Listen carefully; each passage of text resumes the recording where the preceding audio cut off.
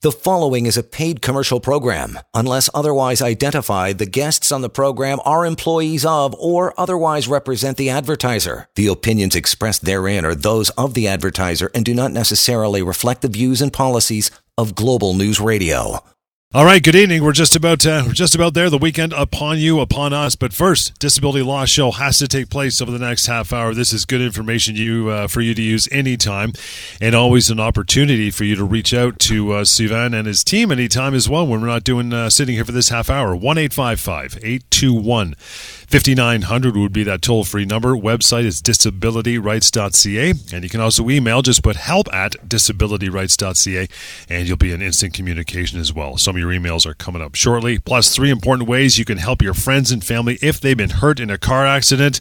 Wow, living in the GTA, you got to know this stuff, so that's coming up here momentarily. But we always get up with a matter you want to discuss, a week that was sort of thing. Savannah, what do you got going on, pal? Hey, John, good to be with you here and our listeners. Look, summer is upon us. We're having some really nice weather, but that doesn't stop people from getting injured, unfortunately. And I'm talking about cyclists getting hit by vehicles. I'm talking about pedestrians getting hit by vehicles or going, tripping over potholes, etc. But the other type of injuries that I often see in the summer, understandably so, are cottage-type injuries. Oh. And I can tell you, John, over the years, I've represented quite a few individuals who have rented cottages, who have rented, places up north, west, east, by the lake, in the forest, whatever, and there's been issues with those cottages or with those premises, and people get injured. One thing comes to mind specifically a few years back. I had actually 2 cases come to mind. I'll tell you about them. Number one is an elderly gentleman that fell from a porch. The porch was elevated. This. Do you remember this? And It was a terrible situation. And in fact, my partner, James Fireman, was handling this along with one of our senior associates. And this gentleman who fell broke his neck. And this was a terrible, terrible case. There was clearly problems with the porch, with the guardrails on the porch. There was no question that it was a hazard. There's no question that the injury occurred. And this is a tragic case where this person eventually ended up passing away, but not before we were able to secure him and his family a settlement near the 7-figure mark. And, the reality is that people get injured because construction is faulty, because people don't necessarily comply with the building codes in Ontario. Listen, the building code is there for a reason, right? So if you don't have guardrails or hand guardrails when you're walking down the steps, or if the steps are a little bit too high or too steep, and these things cause injuries, you're entitled to compensation if you've been injured or somebody that you love has been injured. And the reality is that whoever owns the cottage or the premises, they're going to have insurance, and it's the insurance company that's most likely going to be paying here, and that's what happened in that case. There's another case I remember, and I think, John, you and I talked about this again a few years back. A gentleman with his family, they rented this house, and the door to the basement was not locked, and it ought to have been locked because the stairs, first of all, there were no handguard rails. Number 2, the stairs were so steep, it was like a ladder going down the stairs. Clearly, there were major building code violations.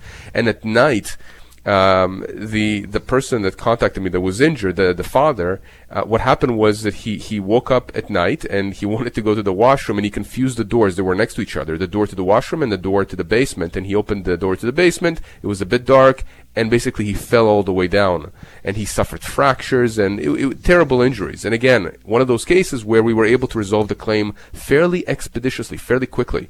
And the insurance company for that cottage, for the owner that owned the cottage, ended up paying big bucks to my client and the family because of those injuries. So, have fun, be safe, but understand that if you're injured because of someone's negligence, whether it's a cottage, whether it's on a sea-doo, whether it's a boating accident, you are going to be potentially entitled to a lot of compensation if you've suffered serious injuries as a result of someone's negligence. And by the way, John, sometimes you don't know that the other party was negligent. You think that it was just your fault.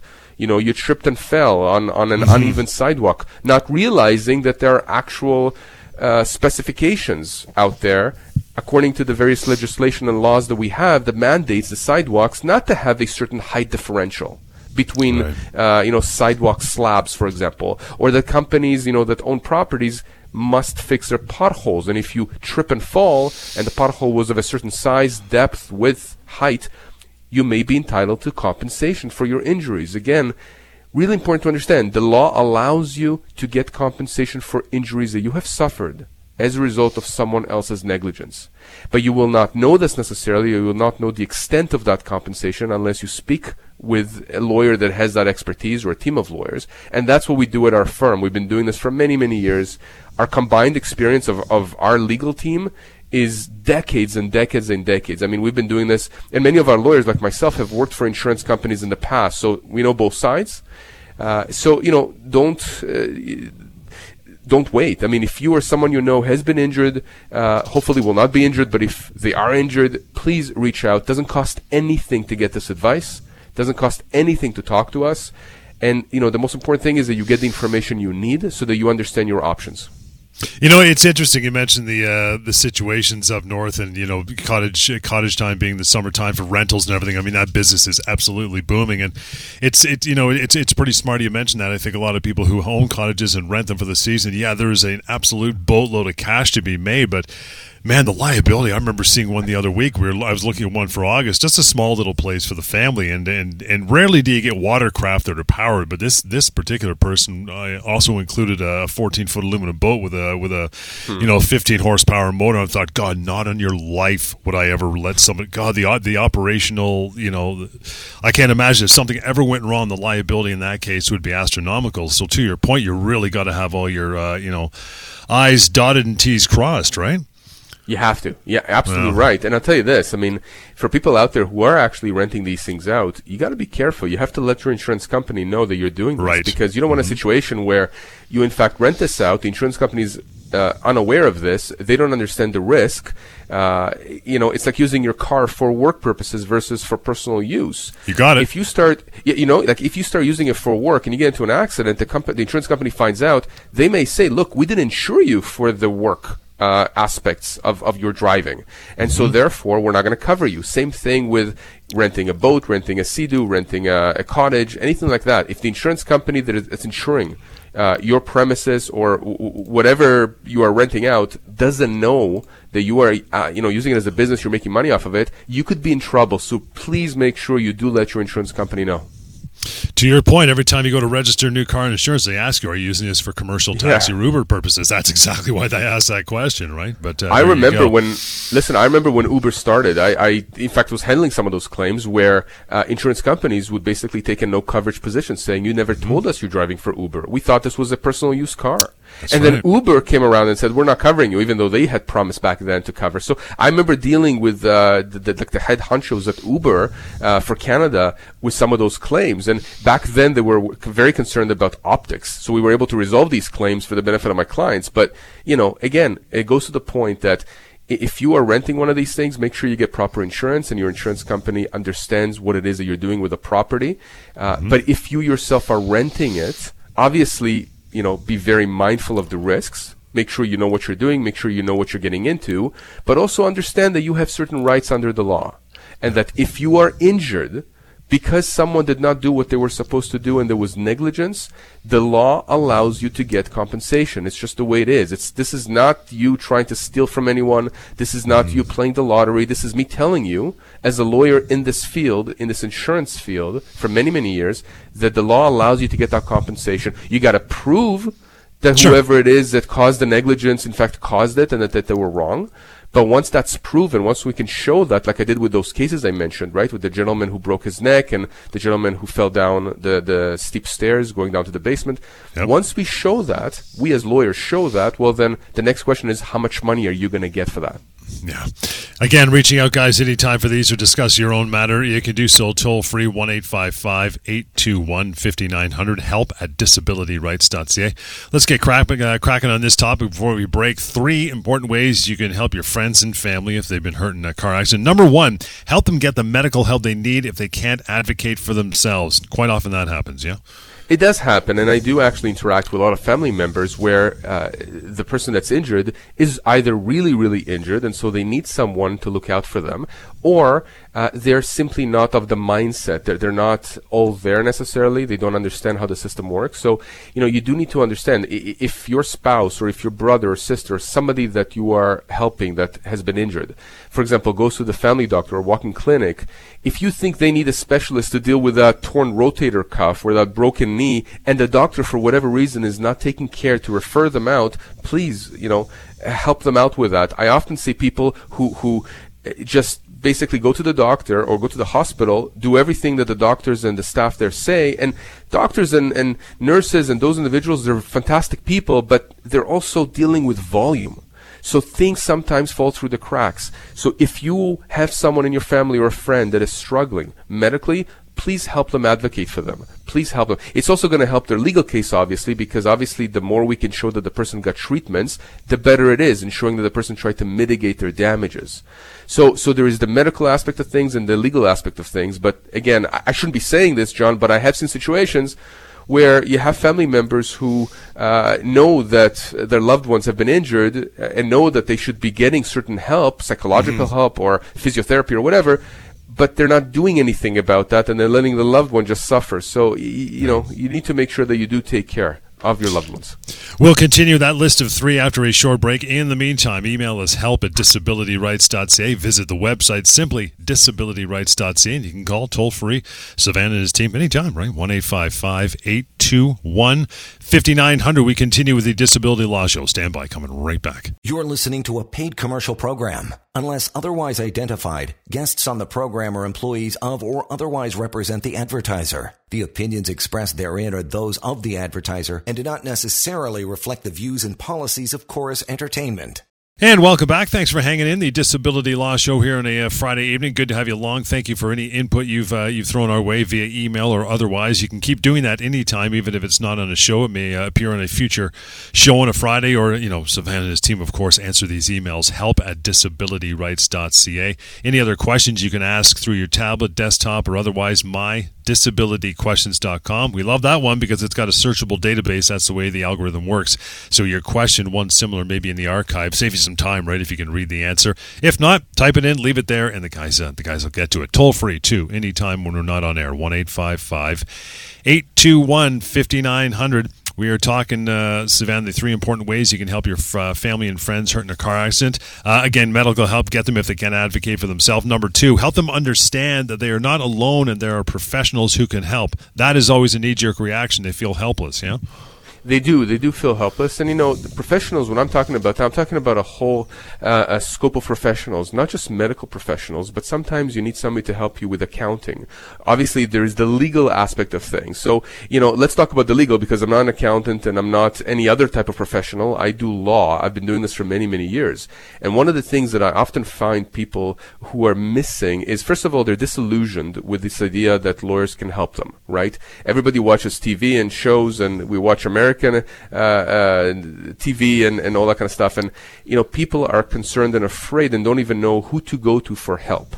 And one of the reasons, John, why you and I and many lawyers in our firm have been doing these kinds of shows, radio shows and TV shows in the past for the last, 10 years or so, is because we want to educate the public. We believe in giving out information. We believe in making sure that people are informed about their rights. It's all about discovering your rights. And it's about discovering because we're not inventing anything. We're simply telling you what is already out there. We often find that when people come to us, they are either uninformed or they're misinformed.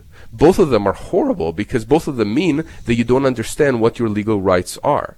Now, I've been saying on this show for years, and I've been saying on other shows, and I'm sure people, are tired of seeing billboards out there saying, we can get you the money that you deserve. The thing is this, just like any professional, any profession, there are good lawyers and there are not so good lawyers. There are lawyers who are going to spend the time to speak with you. They're going to make sure that you understand all of your rights, and there are those that simply don't care.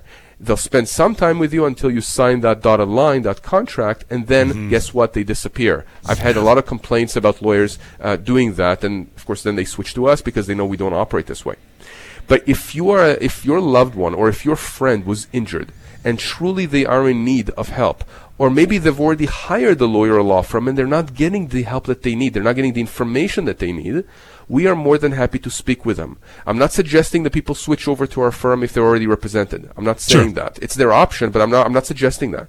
What I'm saying is that it is absolutely vital that if you know of someone that needs help, a loved one, a colleague, a friend, whoever it is, you need to make sure that they get the help they need. It's incumbent on you. You can't simply step aside and say, well, they already have a lawyer. I know they're complaining that the lawyer's not doing anything and they're not giving them any information, and just not do anything. I am telling you that we are here to give this information out freely, and we're very generous with our time. We don't charge anything, and we just want to make sure that people are protected.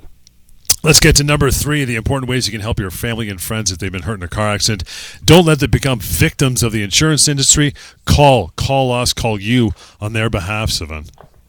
Yeah, I mean, victims of the insurance industry, it's funny, right? The insurance industry is supposed to be there to protect us. Insurance policies, those are contracts. When we get car insurance, house insurance, travel insurance, any kind of insurance, we are essentially buying, or we are told that we are buying, peace of mind, right? The safety net that is going to be there if we fall. The reality is that most people out there, especially people who contact me, find that it's the opposite experience. And they find that once they need that insurance help, they are met with, number 1, bureaucracy, number 2, hostility, and number 3, apathy. Complete apathy to their situation. Now, I'm not saying that this is not a knock on adjusters, right? I have adjusters who are friends. It's really a knock on the way that our insurance scheme and insurance system is designed, which is to profit insurance companies. And I'm not against profit. I'm just against the fact that as soon as you become an insured person and as soon as you have a claim, the insurance company is in a way opposite you in terms of interest. They don't want to pay you. They want to collect your premiums, but they don't want to pay you. Or if they have to pay you, they want to pay as little as possible. So the insurance industry, insurance companies, adjusters, they've come up with quite a lot of tactics as to how to either minimize what they have to pay you or figure out how to not to pay you at all by throwing a variety of legal jargon at you or throwing at you excuses or telling you that you don't qualify because of this or that. We see this a lot in long-term disability claims as well, where people get denied for the stupidest of reasons, and when we step in, guess what? Within a few months of our involvement, suddenly we strike a settlement for hundreds of thousands of dollars that go into the pocket of our clients. So, you need to be careful. And so, again, if you know of someone, you have a loved one, you have a friend, a colleague that's struggling with the insurance company, please tell them to give us a call or to email me directly. And I'll be more than happy to speak with that person. I'll be more than happy to take care of them, to give them as much time as they need, and to make sure that they have all the answers that they require. Let's get to an email from Stan. This is a good one. Stan sounds like he could be a stuntman. Says he was running across the road at an intersection about 2 days ago. When I was almost to the other side, a car turned right into my legs. I was lifted onto the hood, fell to the ground, landing about 5 feet from the car. I went to the hospital with the ambulance. The doctor said I had a hairline fracture of my leg, a torn ankle from the impact, and right and left shoulder bruising. My friend said since I was running and my injuries were not super severe, I wouldn't have a claim against the driver of the car that hit me. Is that true? No, it's not true. It's absolutely not true. But let's break this down, Stan, because this is important. I don't know if you were running where you were supposed to be running. I don't know exactly the mechanics of what happened. I don't know what if the police attended, what actually was said, or if anybody was charged. But the first questions we look at when we deal with a car accident or a car versus pedestrian situation is we look at who's at fault. It's called liability. That's the legal terminology. Liability. Who's at fault?